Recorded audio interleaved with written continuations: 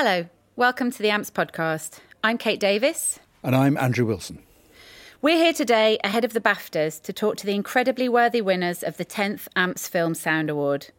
Production sound mixer Victor Prasil, sound designers Frank Cruz and Marcus Stemler, and re-recording mixer Lars Ginzel. We're here at the Corinthia Hotel in London, courtesy of Netflix, and talking to the winners of the 2023 10th Annual AMPS Film Sound Award. We have the team from All Quiet on the Western Front. I'm going to start by talking to Victor, who's the production sound mixer. We were all very impressed by the film. We think it's an incredible piece of work. When you were shooting the film, I mean, it's hugely complicated, and there's an awful lot of big machines, and there's tanks and lorries, and presumably a lot of people on set. Was that a logistic nightmare? I would not say it was a logistic nightmare. It was well prepared, everything from the beginning to the end, and I would like to highlight the contribution of my assistants Andrzej and Lucas, because without them it wouldn't have been even possible to record everything what we recorded. And also I would like to I think this award is well deserved by Edward, because he was like a part of our sound crew. He was really great, and his approach for sound was enormous. I'm assuming you also had good collaboration with costume department and the like, because the costumes look incredibly real. The boots, for example, must have been an absolute nightmare because they look like the real deal boots with nails in the boots. So were they helpful? Yeah, it was. Yeah, the cooperation or collaboration between us and costume department was crucial for us, not for them, for us. And yeah, we decide or we realize few days before shooting that the boots has a lot of small metal spikes on the sole. So we made 200 pairs of rubber soles, and that helped us a lot. Amazing. And also, were you given time on the set to record some of the things like the tanks and the lorries, or was that done by a separate crew who were sent out to record? Yeah, we had separated crew, and they did a lot of wild tracks, and producers gave us nice support and time for do that. But you also did the wild tracks with Edward yourself, didn't you? Yeah, that was the second part. Yeah. We had some record-breaking amount of wild tracks from Victor from set, unheard of, really. I don't know. It went in I would say in the region of a couple of hundred in summary, which is like normally on a film of this scale, you punch in a little search term for wild tracks, and it usually comes back 5 or 10, but this time it was really 300 or 400 that we salvaged. So yeah, it was pretty unusual and unique. And Frank and Marcus, when were you brought on board on the project? Were you on it from the beginning, from filming? So did you communicate with Victor from the start about what would be helpful to you back in post and things? Yeah. Edward sent me the script way ahead of the shoot, so I was able to kind of read it and really wrap my head around the requirements. And since this was at the peak of COVID in Europe, and the borders were literally shut down at some point, so we couldn't travel into the Czech Republic, and we would have run risk of being trapped there because we couldn't have returned. We had a chat with Victor online and flagged all the potential super important, crucial vehicles, crowd, obviously, and it was just amazing to find out that Victor had done the same thing already and made a huge list. So everything was on the same page already. So it was really from the start, it was just a great team effort, really, from prep work through the entire post, and with Edward as well, because he's a director. He's always on the side of the sound team. Like, he spends a lot of time directing crowd and extras for Wild Tracks on set. Can you imagine that? Usually, no one ever risks, having 300 people of crew waiting on sound for a bunch of Wild Tracks. But he's the type of director who knows, if I can't get it here, a lot will be lost, and it will be huge effort to recreate everything in post. So thanks to that, the kind of documentary feel of the film was preserved in the end. One of the things that that he mentioned at the screening we had a couple of weeks ago was that it was entirely shot with a single camera. Was that a big help? Did that help you on location? That always will help if you shoot if you're shooting on one camera. Definitely. And that was a decision made quite early in the process by Edward. By James and Edward, I think, by the DOP and. Yeah, he mentioned a couple of times that probably the documentary feel comes from that concept of not using multiple cameras. So some of the scenes are also edited like documentaries, where you can't cut back and forth because you simply don't have the footage of the coverage, essentially. So that comes from that concept as well.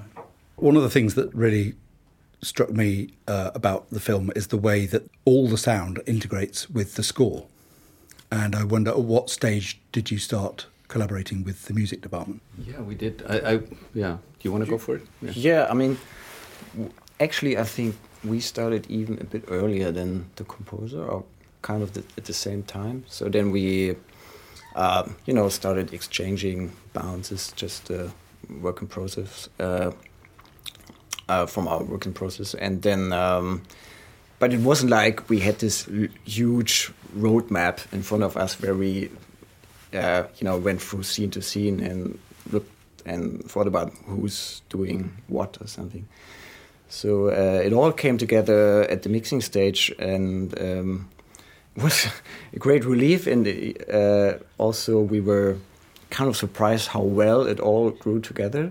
I mean, there were some scenes where there might have been a little bit of clash, but then it was such a great collaboration because we all, there was no protecting your own goods in a way. Everybody was just focused on how can we make that scene work. So nobody, there were no egos or anything, so that made the collaboration really beautiful. Yeah, especially the uniform montage is probably a good example for that. Like where there's a kind of a sound design and music that borderlines between sound effects and music the whole time throughout that sequence, where the sound of the sewing machine turns into a machine gun, etc. And then there's this pounding rhythm underneath that's partly sound effects and music, which kind of reflects Edward's idea about this war machine that he wanted to have, like a metaphorical sound for the industrialized war kind of pounding away in the background, and kind of making because since that whole sequence is a metaphorical concept anyway, so that kind of reflected down into the sound and the music, and kind of became this kind of more like a symbiosis than two separate parts. So he actually looked at some sound effects, like the ones that Frank just mentioned, as a musical element already. It's pretty awesome. That sequence is amazing. Like, when I saw it on the cinema and heard the sewing machine turning into the machine gun, I couldn't wait to watch it on the TV so I could watch it again and try and see where it transitions, because it's seamless. It's funny because for some people don't notice it that it's a machine gun, because it's worked so well against the picture. Because once you see a sewing machine, you hear a sewing machine, no matter what sound you put there. Yeah. So it's a kind of a school book effect in a way that worked in our favor, really. And then it goes into the wheel, doesn't it, of the close-up of the rattling wheel. It's a brilliant sequence. One of the things that struck me is that I'm not a German speaker. All I know is Ein Bier bitte. But I barely notice it's in German. Mm-hmm. I'm so in the story. And I think there's so much storytelling going on within the sound and the score, and the way it all comes together is very impressive. In fact, the only time I notice the subtitles is when there's a subtitle for a subtitle, which I think is quite an achievement. You know, the film is our first international film to win our award. It really is incredible that I don't even notice that it's not in a language that I'm comfortable with, because I'm so drawn in. That's a great compliment. Yeah. Our Well, director would love to hear that, and the writers as well, because it's really because there's so much in the film that is not told through verbalization, you know, or some of it's just in a language, or even some of the cutaways. And there's just moments for me where there was storytelling when it seems like there's nothing happening. I mean, one of the things that I always like in a soundtrack, loud is kind of easy. It's really hard to do good quiet. The really quiet things, the tiny noises, because they're so exposed. There's nowhere to hide. I mean, I've got a couple of favourites. There's the sound of the snow when they've gone to the farm. They've gone to the farm to steal the goose, and also there's a moth in a glass jar. I mean, it's so real. A similar thing, like the scene where they find all the French food in the trenches there, and then you hear the tanks The coming. tank sequence, crikey. Yeah.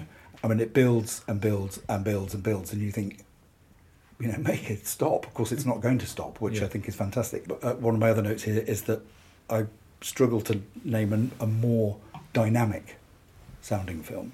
And even the loud bits, for me, there is light and shade within the scene. I think that's... How did you do it? Tell me how you did it. Well, you know, magic plug-in. Is there a magic plug-in I don't know about? It's amazing. No, well, the ingredients are amazing sound design by Frank and Marcus, and amazing preparation for the dialogue from Alex, and just also because you mentioned the music earlier, like Daniel Cresco, Volker's music mixer.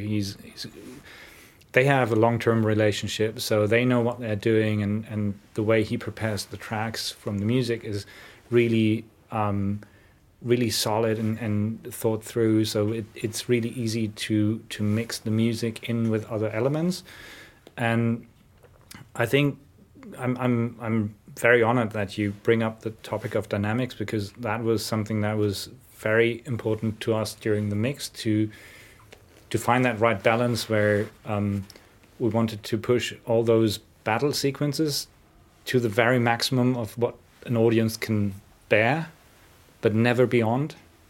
So it's a very, very thin line. So it was a lot about figuring out like which one layer of maybe just distant gunshots might have been too much to make it bearable. And it's not a loud sound, but within the layers of all the other sounds, it was the one layer that was too much. And then just trying to figure that out was the main ingredient, just trying to figure out like what's the minimum of sound that we need.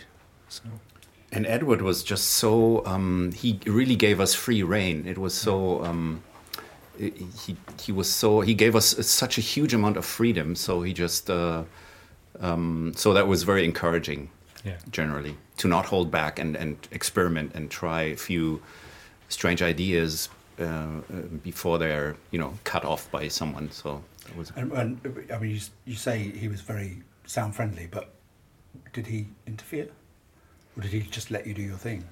It's very interesting. Well, I mean, during the mix, the two comments I remember from him was one is, guys, this has to be more extreme, or the other comment sometimes would be like, guys, you are so crazy. That's the two kind of things that he would say, and it would come back every now and then. But it's kind of it's like the film. It's not so much about what's being said, but about him being there, and you feel his presence, and you feel like, oh, this is in line with what he wants to tell, and then you're on the right spot. And he would be there all the time. Yeah, he was there all the time. He was there throughout the entire premix, and he has a very let's say very specific, unspecific way of directing or giving directions. Like for instance, for the bunker scene, he said, "Think of das Boot."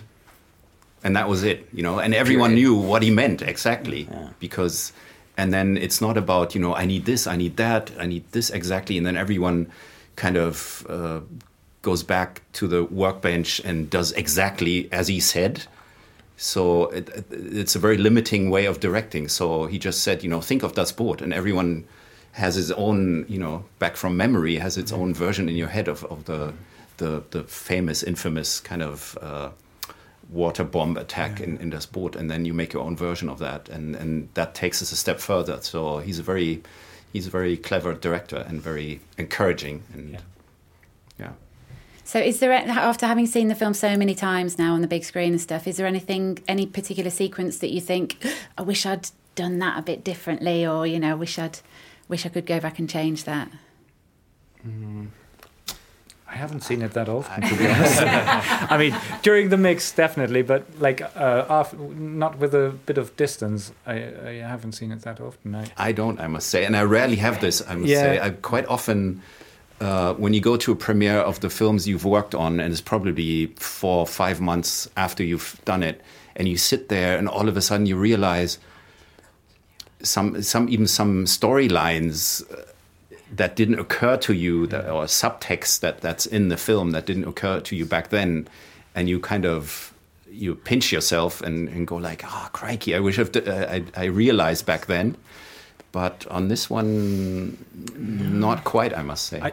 I think happy. Yeah, I think maybe what's a little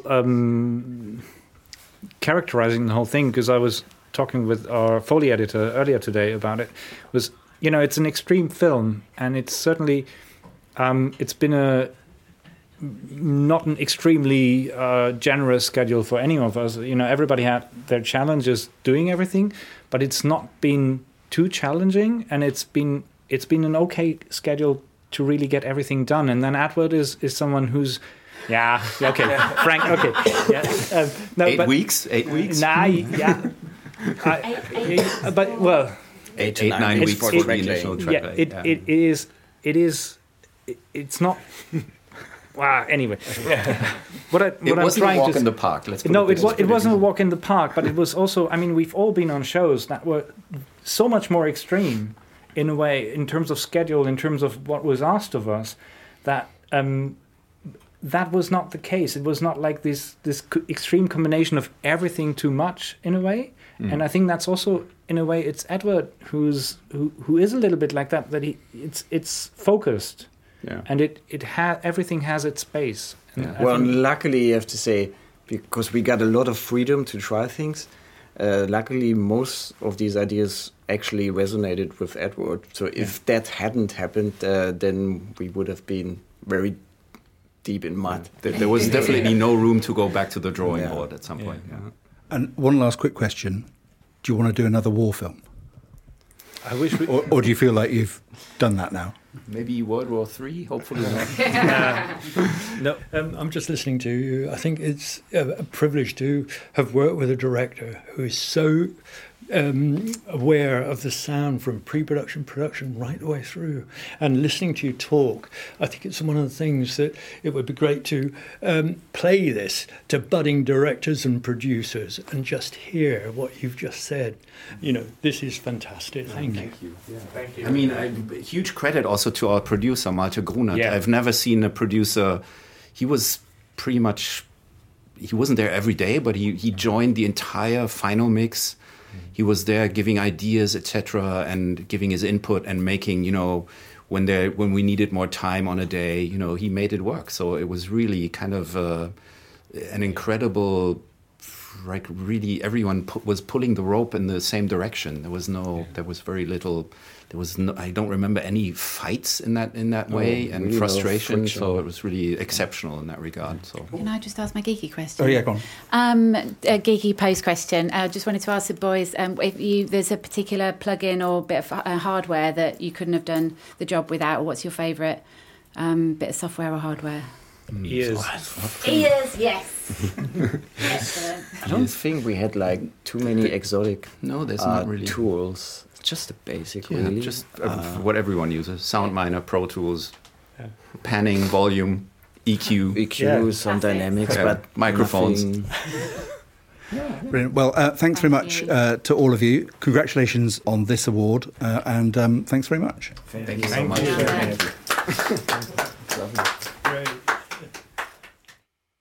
This is Owen Peters, just dropping in on the end of the episode to say a huge thank you to Kate Davis and Andrew Wilson for hosting this special awards episode of the podcast. Thanks also to the sound team of All Quiet on the Western Front. It was great to have them on the podcast following their well-deserved win of the AMPS Film Award. We were thrilled to have them join us and tell us all about their creative processes. So if you have a project of your own that you'd like to share with us, or have any thoughts on what you'd like to hear more of on future episodes of the podcast, then please get in touch.